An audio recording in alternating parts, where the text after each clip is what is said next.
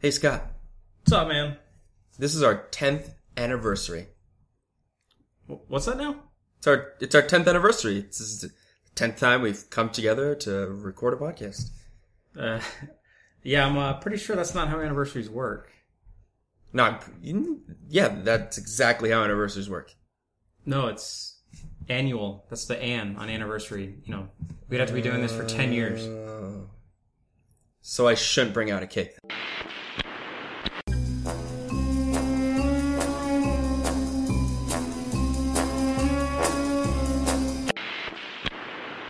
I admire your luck, Mr. Bond. My name's Bond. James Bond. Thank you, Mr. Bond. Name's Bond. James Bond.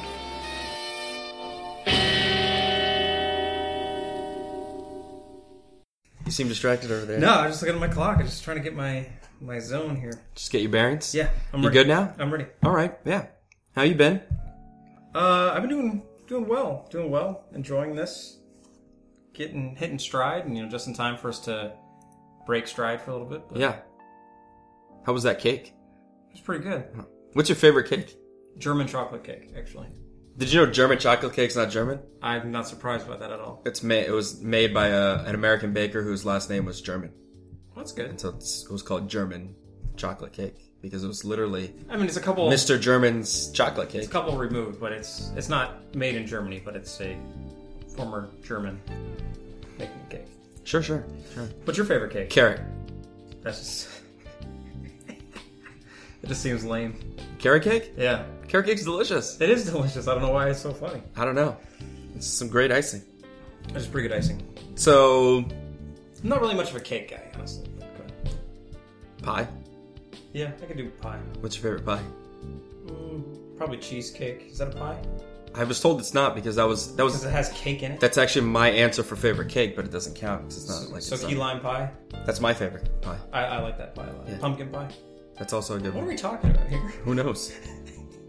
There's no pie in And The Spy Who Loved Me. Yeah. I mean, Roger Moore may have some comments on that. Yeah.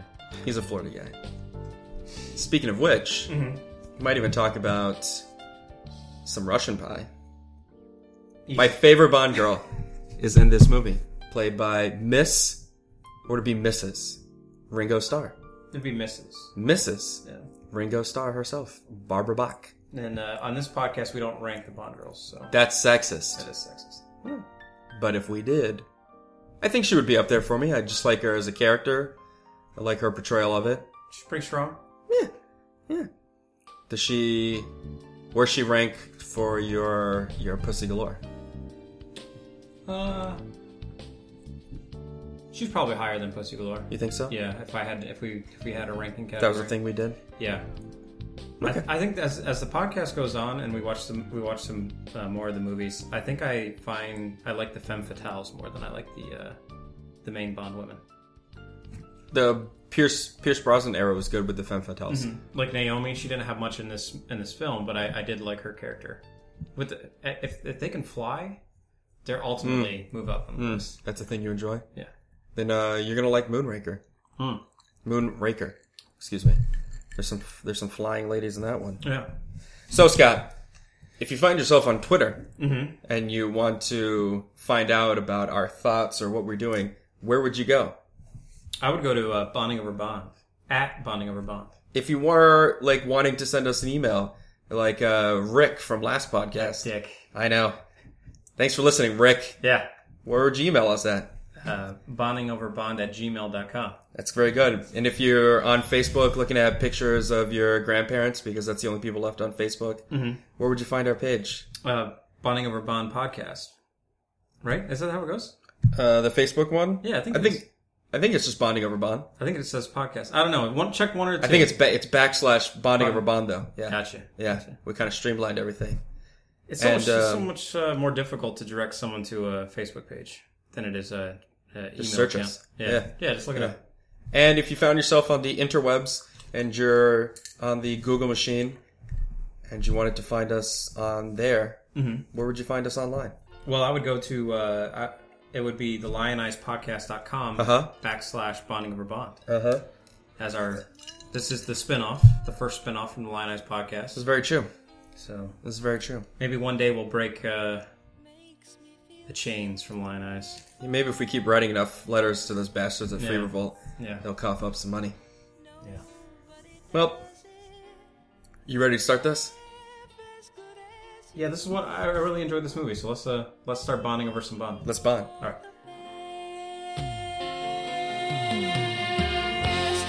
I wasn't looking, but somehow you found me. I tried to hide from your love, but like heaven above me, the spy who loved me is keeping all my secrets safe tonight. And nobody does it better. The Spy Who Loved Me. It's the 9th Bond novel and the 10th Bond film starring Sir. Roger Moore. 0030.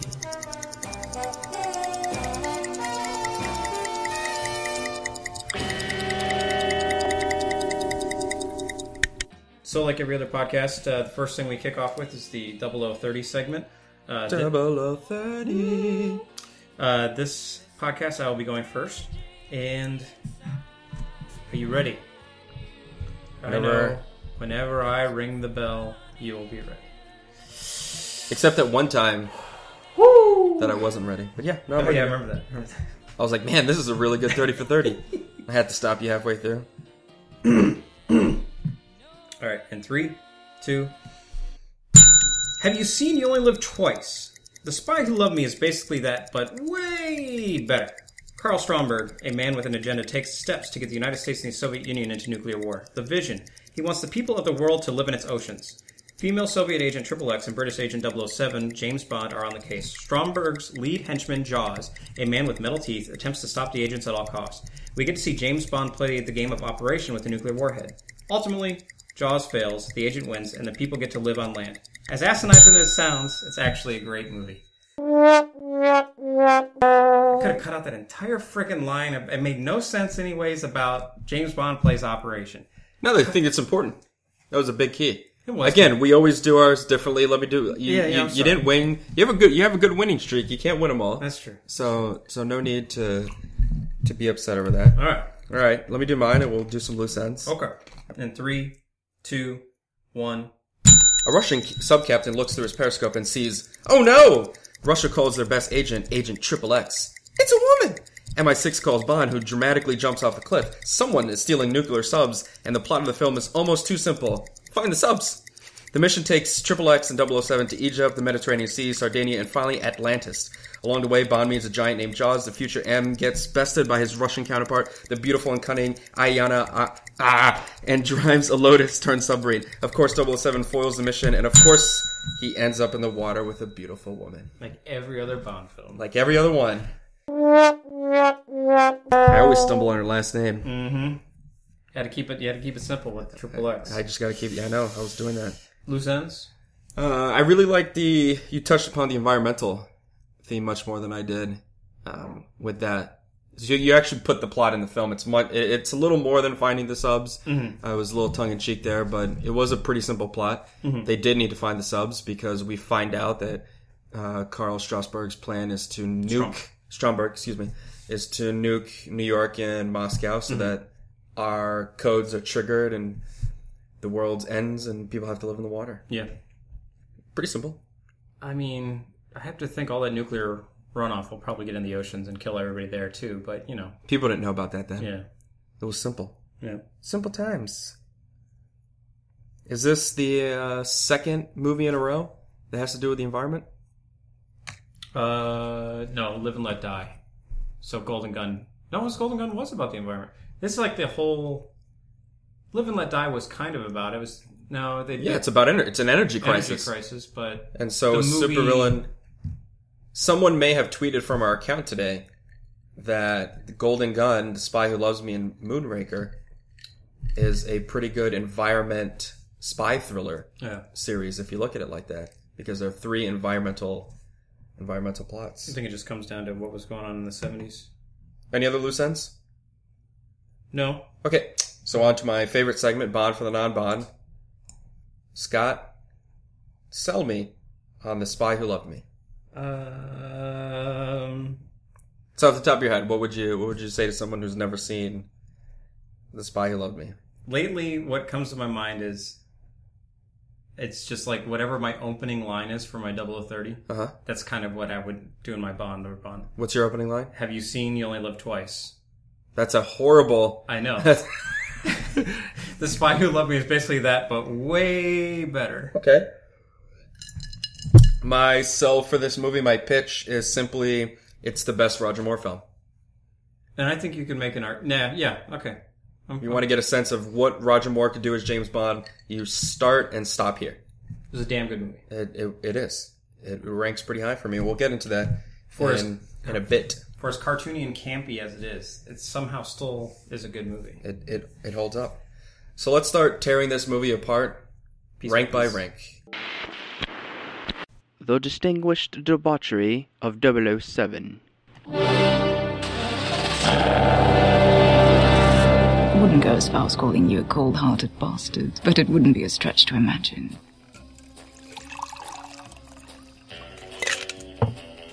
Then you'll also know that in poker you never play your hand.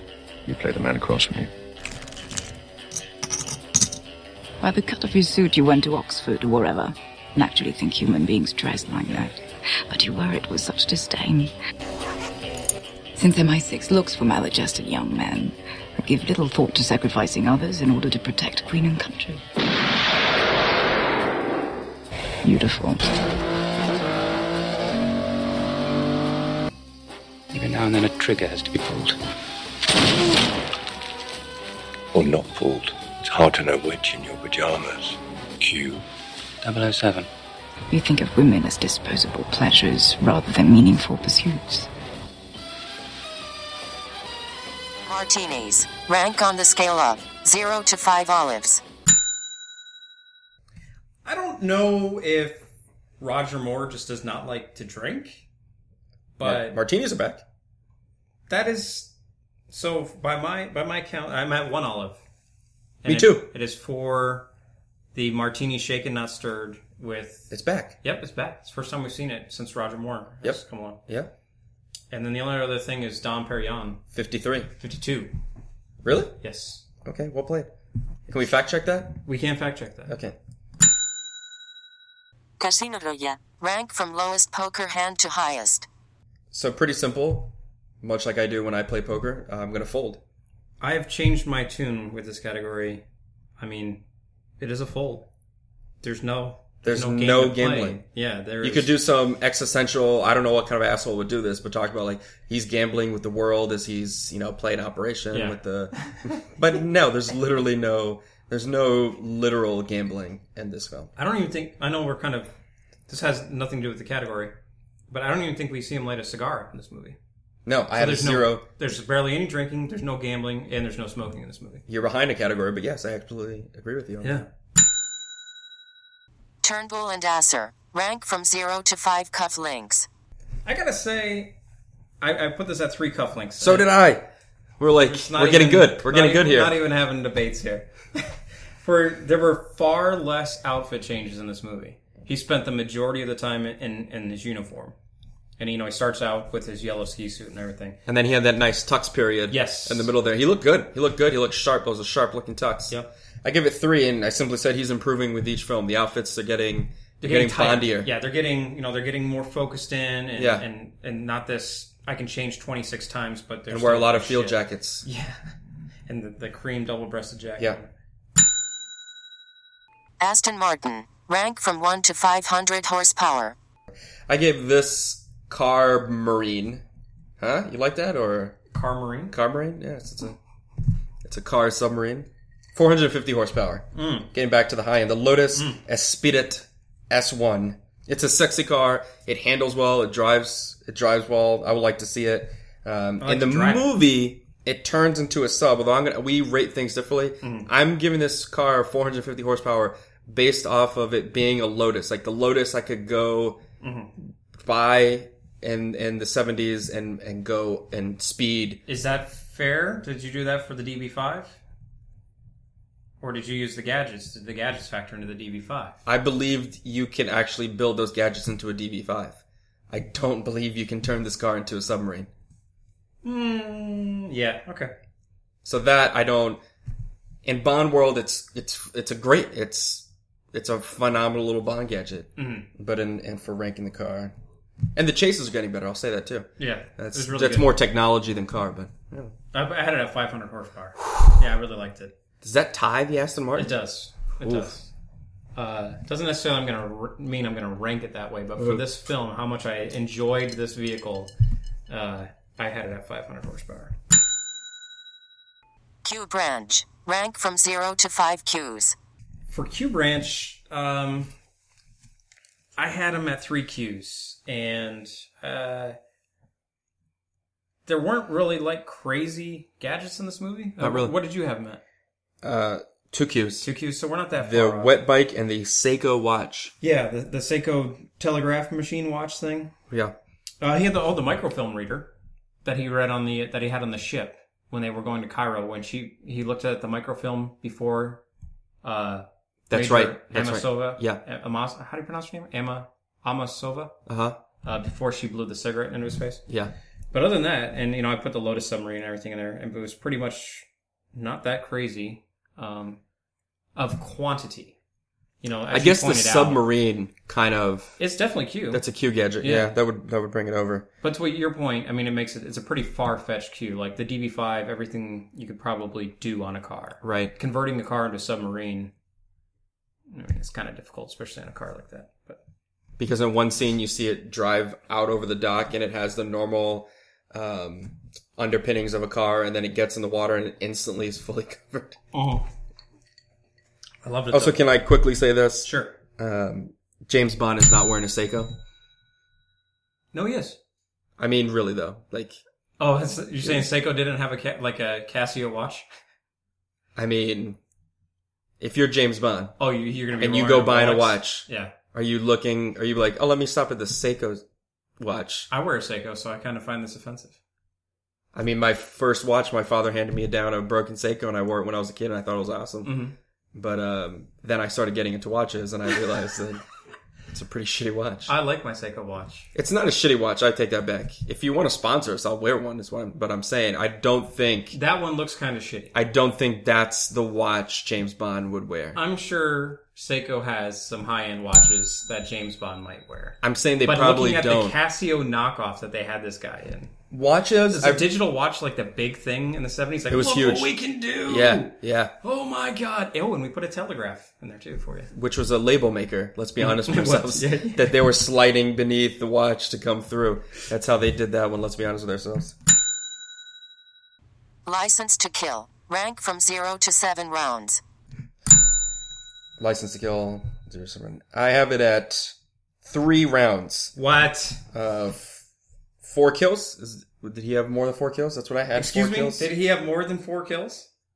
I have this at 7 rounds or 2 nuclear missiles. He killed everybody on those subs by changing the targets for their nuclear missiles. Oh, snap. This is like a freaking bloodbath. I didn't even count that. Yes. I apologize. I mean, the number has got to be pushing over 100. Because, I mean, he kills 1, 2...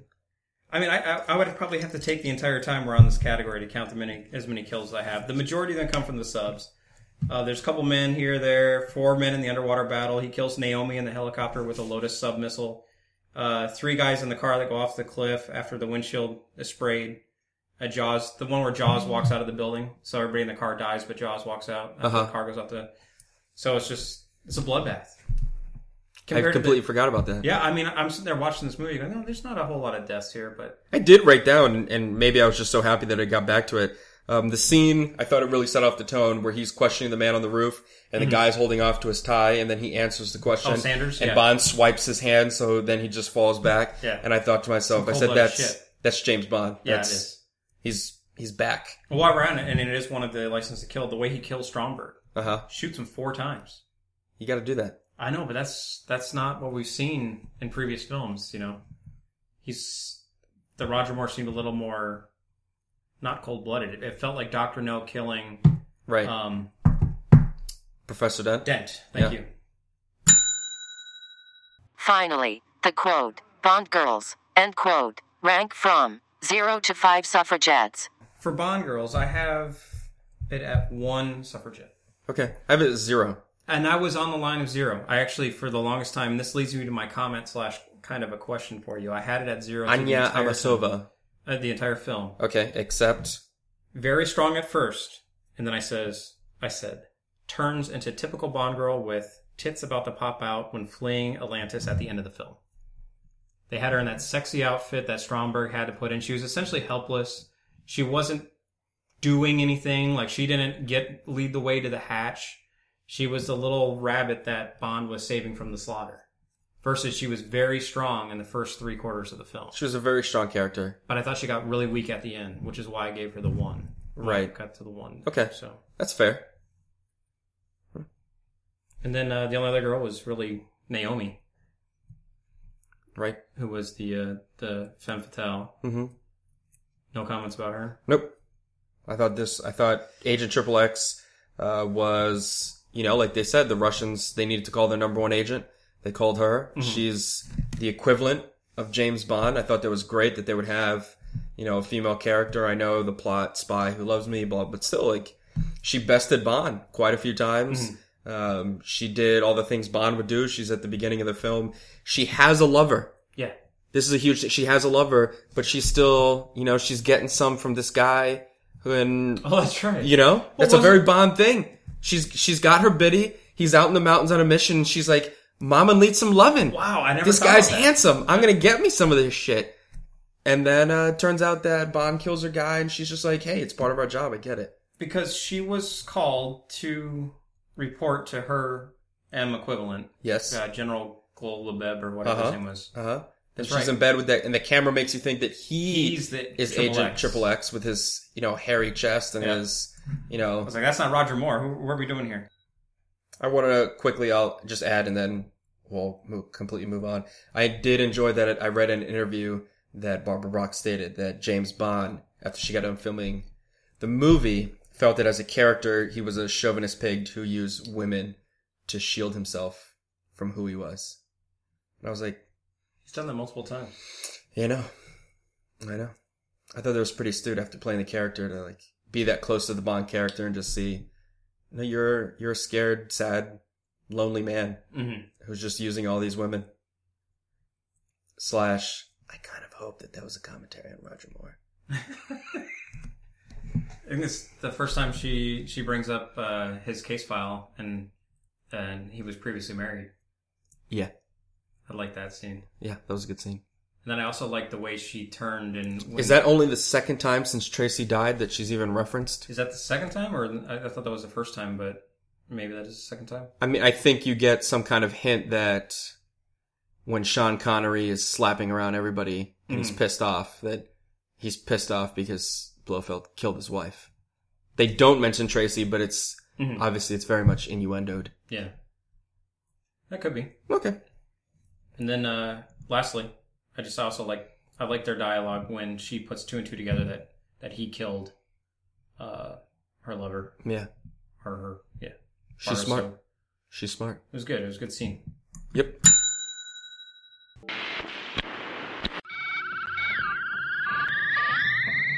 Welcome to Bonding Over Bond, running rankings. Opening sequence. Speaking of which... The opening sequence, which I loved. I loved it too. Had it in the top 5. Top 5? Yeah. Top 3rd? Are you already going to predict top 5? I'm going to predict... What's in my top 5 now? Oh, and you're running right? Yeah. I don't know why I'm acting so surprised. It's mine too. It's like my 3rd one. Yeah, you had me word there for a minute. I just, it's from the moment the movie starts, oh man, what did the sub see? It just captures you. Yeah. And then the Triple X, I thought that was a wonderful scene. Bond skiing downhill. It's just great. The filming of it. And then to know the backstory, it's just pretty that, one camera shot and it just happened that out of 5 or 6 cameras that were on it, that one camera luckily was able to follow him down the white snow and just like zoomed in. Yeah. And then the Union Jack popping out as the parachute. I'm not even British, but I was like, yes! Yeah. This is great. That is awesome. And I don't know how many times I've seen that opening sequence, but I still loved every second of it. And it just transitions in, what more can we say? Yeah, it was great. Top third. I loved it. Main movie song. The song. I'm going to put it in the middle third. Nobody Does It Better. It was a good song, but that's a heavy category. There's some good songs on there, so I'm gonna. Which third? I'm projecting it's going to be in the middle third. Okay. I'm projecting it's going to be in the top third. Yeah. Number 6, possibly. All right, I buy that. Cars. Number 3. I'm projecting long term here. I right now have it third by default because the Aston Martin DB5 is tied for 1 and 2. So it's sitting third. And then I think it's going to hold pretty strong until we get to the end of the series. I think there's 1 or 2 Aston Martins that are going to push it down and 1 Z8 BMW from the Pierce Brosnan series. You like that Beamer a lot more than I do. A Z8? Yeah. You ever seen a Z8 up close? No. It's a beautiful car. I don't doubt it. But at the moment, I have it as as you said, it's going to be top third, but I have it as the number 2 car behind the DB5, which actually makes it number 3. Of all the Bond cars, you don't know the official story, but your father almost owned a Bond car. Yeah. Oh, I wish I would have cleared up the cobwebs. But I remember, this is going back to the start of this whole podcast series. You know how Goldfinger is my favorite movie, but this is probably the first Bond movie I've ever seen, and probably the one I've seen the most. Because I remember all the times watching it with my dad and him telling us the story of the Lotus when he was in the Marines and overseas in the Philippines. He almost bought a Lotus and moved it back, but I think the story when his father got sick, so he just kind of held off pulling the trigger on buying the car. And then I was usually spiraled into the talk about he had a fiance at the time, and what could have been, I may not even been, be on this earth. He could have owned a Lotus and been a spy. What could have been? Could have been. So this is for me, and I know Golden Gun brought a lot of childhood memories back for you. Yeah, this brought a lot of childhood memories. Sitting on the couch watching TBS marathons. Marathon. Yep. So it was good times. The villain. So I can't believe I feel this way about it, but Karl Stromberg is going to be very high on the list for me. Above Blofeld's? Yes, because... But he's like a poor man's Blofeld. Is he? Yeah. I will tell you, the biggest problem I had with Stromberg was the fact that they dressed him in the gray suit the one time, which made him... Seem like a poor man's Blofeld. Yeah, are they trying to make him like Blofeld? He originally was supposed to be Blofeld. I did not know that, but for me, what I really liked about him was he got his hands dirty multiple times throughout the film. He didn't give 2 shits about killing millions of people because he had an agenda. I mean, Jaws got his hands dirty. No, he did put that woman who betrayed him. Yep. It fed her to the sharks. Yep. He tried to blew up the helicopter. He blew up the helicopter. He tried to kill Bond on multiple occasions. But ultimately, I think what really made him evil for me and what I really enjoyed was his line was when Bond asked him, how much do you want for us for you to not shoot these missiles? And he said, I'm not interested in extortion. I intend to change the face of history. He was a man with a principle. He wasn't a part of Spectre. As soon as he said, I'm not interested in extortion, I was like, well, this is clearly not a Spectre case. Right. So how did you have him ranked? Probably not as high? Pretty low, but I like you've made a good argument. Yeah. I might have to reconsider where I place the poor man's Blofeld. And I would get that out of your mind. Get the whole, he's not Blofeld, even though they maybe tried to make him that. And does that totally change your opinion? Right. Because a poor man's Blofeld, he's at the bottom of the list for me. Which is where I see him. So maybe I just got to readjust how I see him. Yeah. And I think it's worth mentioning, is Jaws Superman? I mean, I get that he has metal in his face and he can probably survive like car crashes and, blunt attacks to his head. But, I mean, he survives some ridiculous things and just walks away unscathed. And if something like that happened and you only live twice, I would be like, this is such a crap movie. but there's a level of comedy to it that I really enjoy. Wait till Moonraker. Is it even worse? The actor's portrayal as Bond, James Bond. He's getting better. Not good enough to move him up any more than I would, but I'm happy to see that. This is what I wrote down. He felt more like James Bond, and I think of a lot of that success comes from the following fact that they let Roger Moore bring his style into James Bond, the mold of James Bond, rather than what I felt they were doing wrong in the first two movies, is they tried to bring the James Bond mold, or the James Bond character, into the Roger Moore mold. Mm-hmm. So he's smoking more cigars, he's wearing the field jackets, he's, not as serious. Mm-hmm. That's who Roger Moore naturally is. He's much more flirty and one-liner than, than how Sean Connery approaches. Sean Connery's kind of using these women. Yeah. And Roger Moore is just like, oh, you're a chick. Hey girl, And then this one I felt they're like, okay, we're going to take these things that are you, but we're going to place them squarely back into who James Bond. He's a killer. He's a spy.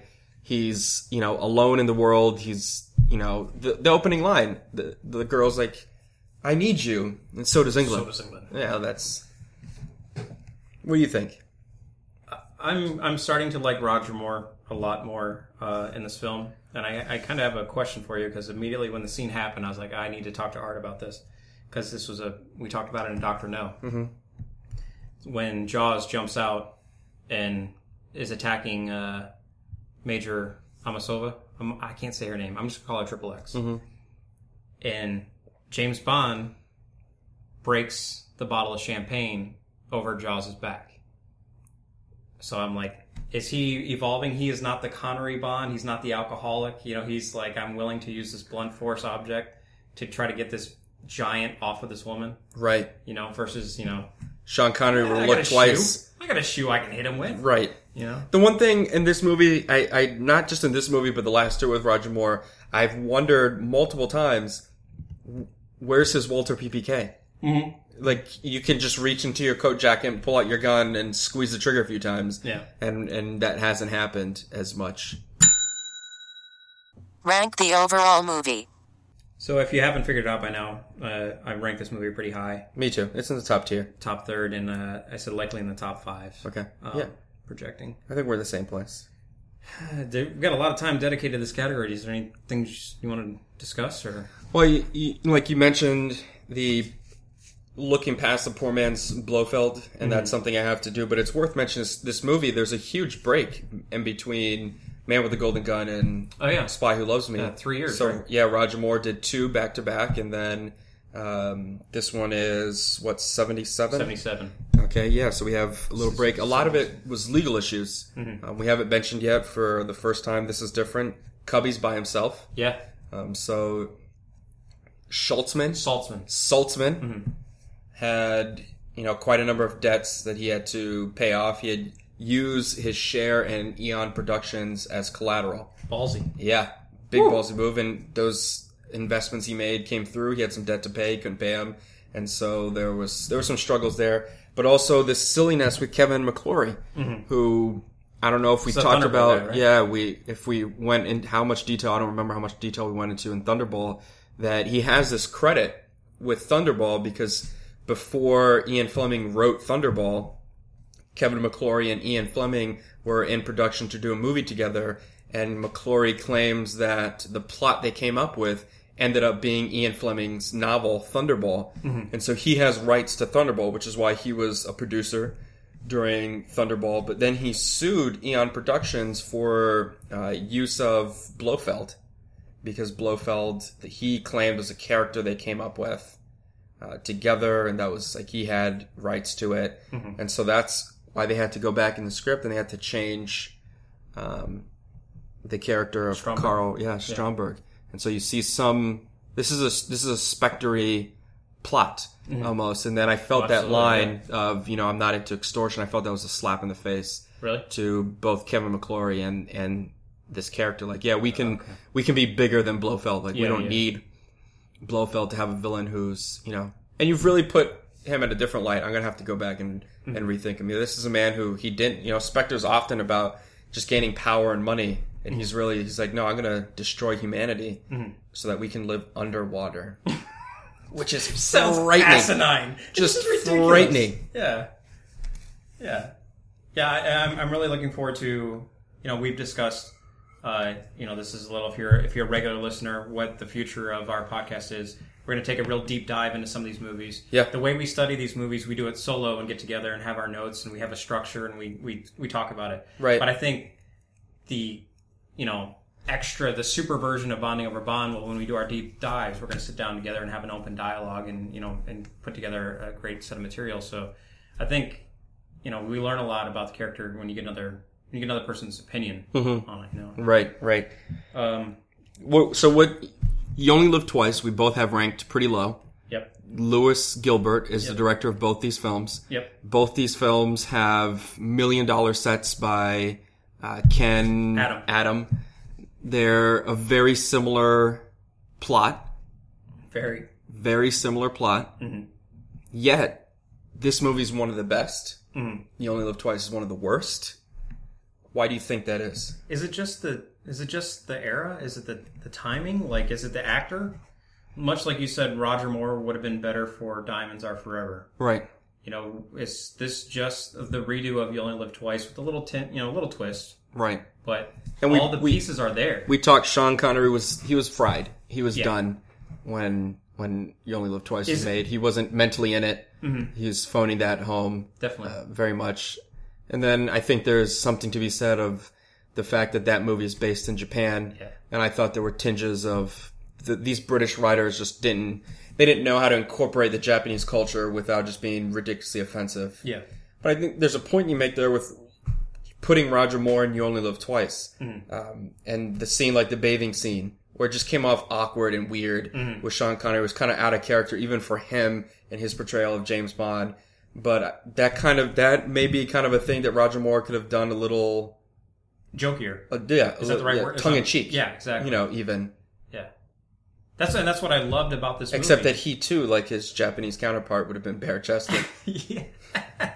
But that's what I love. I think he brings, and it's growing on me, his one-liners. Mm-hmm. It adds the edge, which I can't believe after how much I was loving watching the Connery James Bond movies. Now I'm starting to shift. The pendulum's starting to switch, go to the other direction because I really like the campy side of it. Because he puts a fun. It just doesn't feel campy. It's just fun to watch. Right. Like the whole scene with Jaws ripping apart that telephone repair truck to try to get at them, and Triple X trying to get the shifter in reverse and everything. It was just, I laughed my ass off even as 33 years when I loved it as a 12-year-old. So it's just good stuff. Is there anything? I mean, are you ready to go into the? Yeah. How was it real? I thought it was one of the more believable plots. It was very similar. It reminded me a lot of Hunt for Red October. Okay. Where as the viewer or reader, Hunt for Red October is a phenomenal book. Mm-hmm. For those of you that have maybe never bothered to pick up the book, but Hunt for Red October, the Americans don't know why. It's also a Sean Connery movie. It's a great Sean Connery movie. They don't know why the Russian sub-commander has defected, and they believe that he's planning on nuking America or, something like it. So a very similar idea that's what the Americans think are happening. Mm-hmm. And Jack Ryan is like, no. I have a doctorate. I've studied these Russians. Like, send me down there to talk. There's something else going on. And it just had that same kind of, vibe, vibe to it. So I thought it was believable. But I didn't know if his plan would succeed. I didn't know, I'm not saying that it would have worked. I'm not saying Atlantis is conceivable. I'm just saying the plot of I'm going to steal a sub. I'm with you there. I have this huge hangar where I can steal subs. That the plot was believable. Mm-hmm. Jaws, the Atlantis that comes in and out.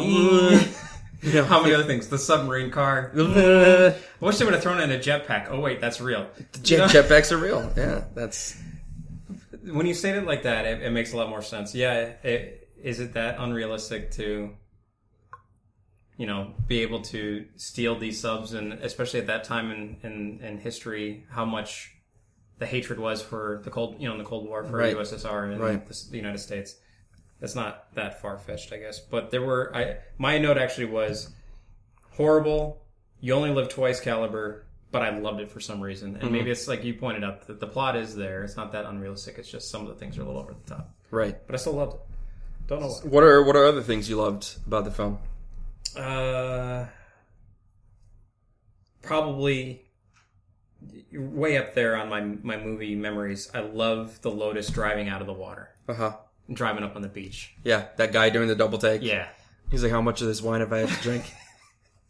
And I love Jaws. Now, maybe he goes to shit Moonraker.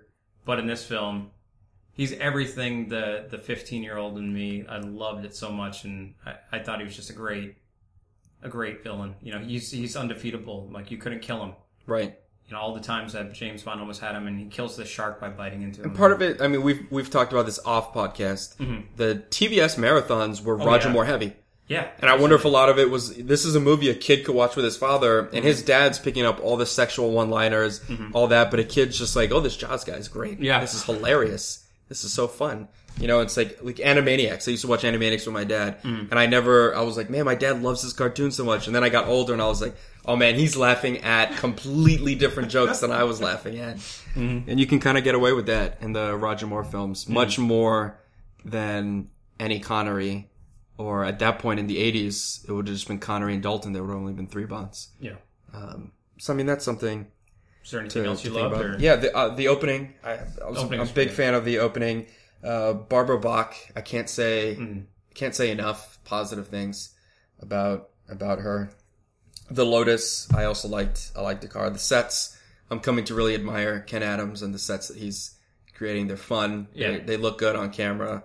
They're really good. And the car chases, I'm really big on car chases, and it really takes me out of a movie when they just look like crap. Especially because, going back to the beginning, the first car chase in Dr. No looked great. And then there's like a 20 car chase buffer of just like, you guys are messing this up. I know you can do it. This is not turning out well. Yeah. And we're kind of getting back to like, okay, they're doing good car chases again. So can we go ahead and... Especially the car helicopter chase. That's where I'm going. That was a good one. That's where I'm going. That was real good. So can we go ahead and just say right now that maybe it was a Cubby Broccoli? Who was the producer that loved the helicopters? Because Saltzman's gone now. And we had another great helicopter scene. We had the helicopters delivering to the agents to the sub. It was Cubby. It had to be Cubby. Yeah. So it was a great helicopter scene, and, you know, woman pilot. So ranks up there for me. What did you hate? The 70s music. The during chase scenes? Yeah, and I get that it's the 70s, but here's the thing. James Bond is kind of above that. He's a little above it. No matter the era, there's some classic jazz, there's some Rat Pack music, there's just something quintessential. The distinguished and the debauchery, I think, is missing from the music section. And so that was a hate. I'll tell you what I hated. James Bond, all he had to do was read a book, and he learns how to use the tracking system to identify where the subs are at. And he's just like, let me I'll just type this key real quick. Yeah. I was like, come on. Have one of the guys off the subs who uses some kind of tracking system go over there. Not have James Bond. It was just very far-fetched for me. I can believe that. Anything you would kill? Nothing. The length of the ending sequence, I thought was a bit much. And I wrote down that, again, in our continuing project of someone doing their master's in film editing, to go back and look at this. Use Skyfall. I think Skyfall is a perfect example. I get that this film was going for that prolonged, it's like 40 minutes of like this tension of they're captured, they're inside Atlantis, and then the sub, blah blah blah. They're in the cargo ship, not Atlantis, and they have to go back. I get this prolonged sequence that they're trying to build the tension, but I feel like Skyfall does it for well over an hour. Yeah. You know, starting with the chase in London and then going into Scotland. And I felt that was a good movie. If this is how you do a prolonged sequence. I see your point. Because I when you started talking about Skyfall being a good example, I was like, Skyfall felt a little long to me in that closing. But like you said, the ending sequence was an hour long. Right. You know, this was all of 15 minutes of the movie. Right. And there were times where it felt, okay, there's another explosion going on inside the... La Paris or whatever the name of the ship was. Yeah. Okay. You know. Yeah, it's a little bit. You only live twice. Monorail and explosion here. Yes. Yeah. All right. Closing shots. Nothing. No. No. It was a good movie. It was.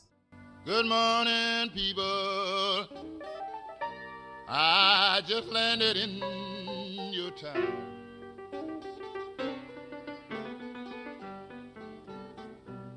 Good morning, people.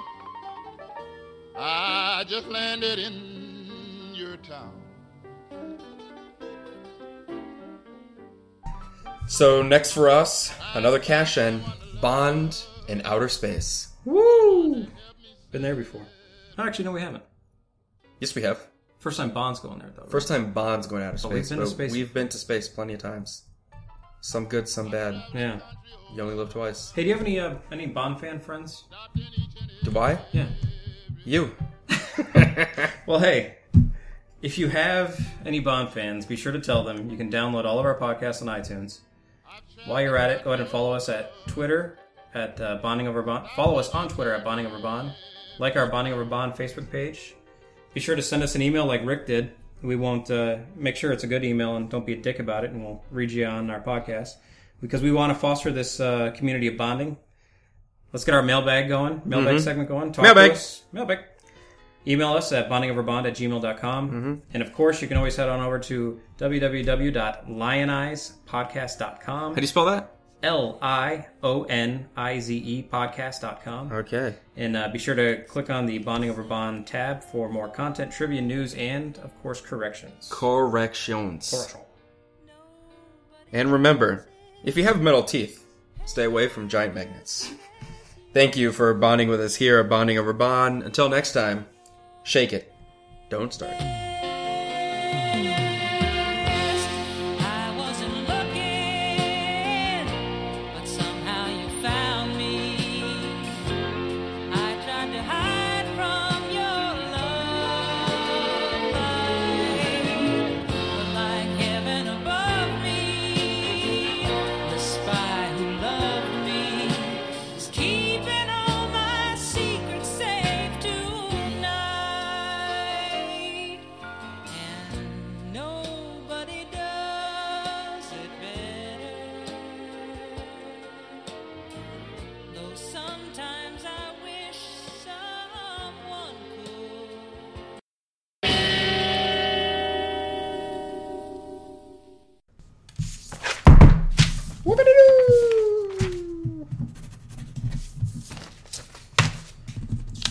Bong, flat. Okay. It'll do. I can't do it. We'll do it live. Okay.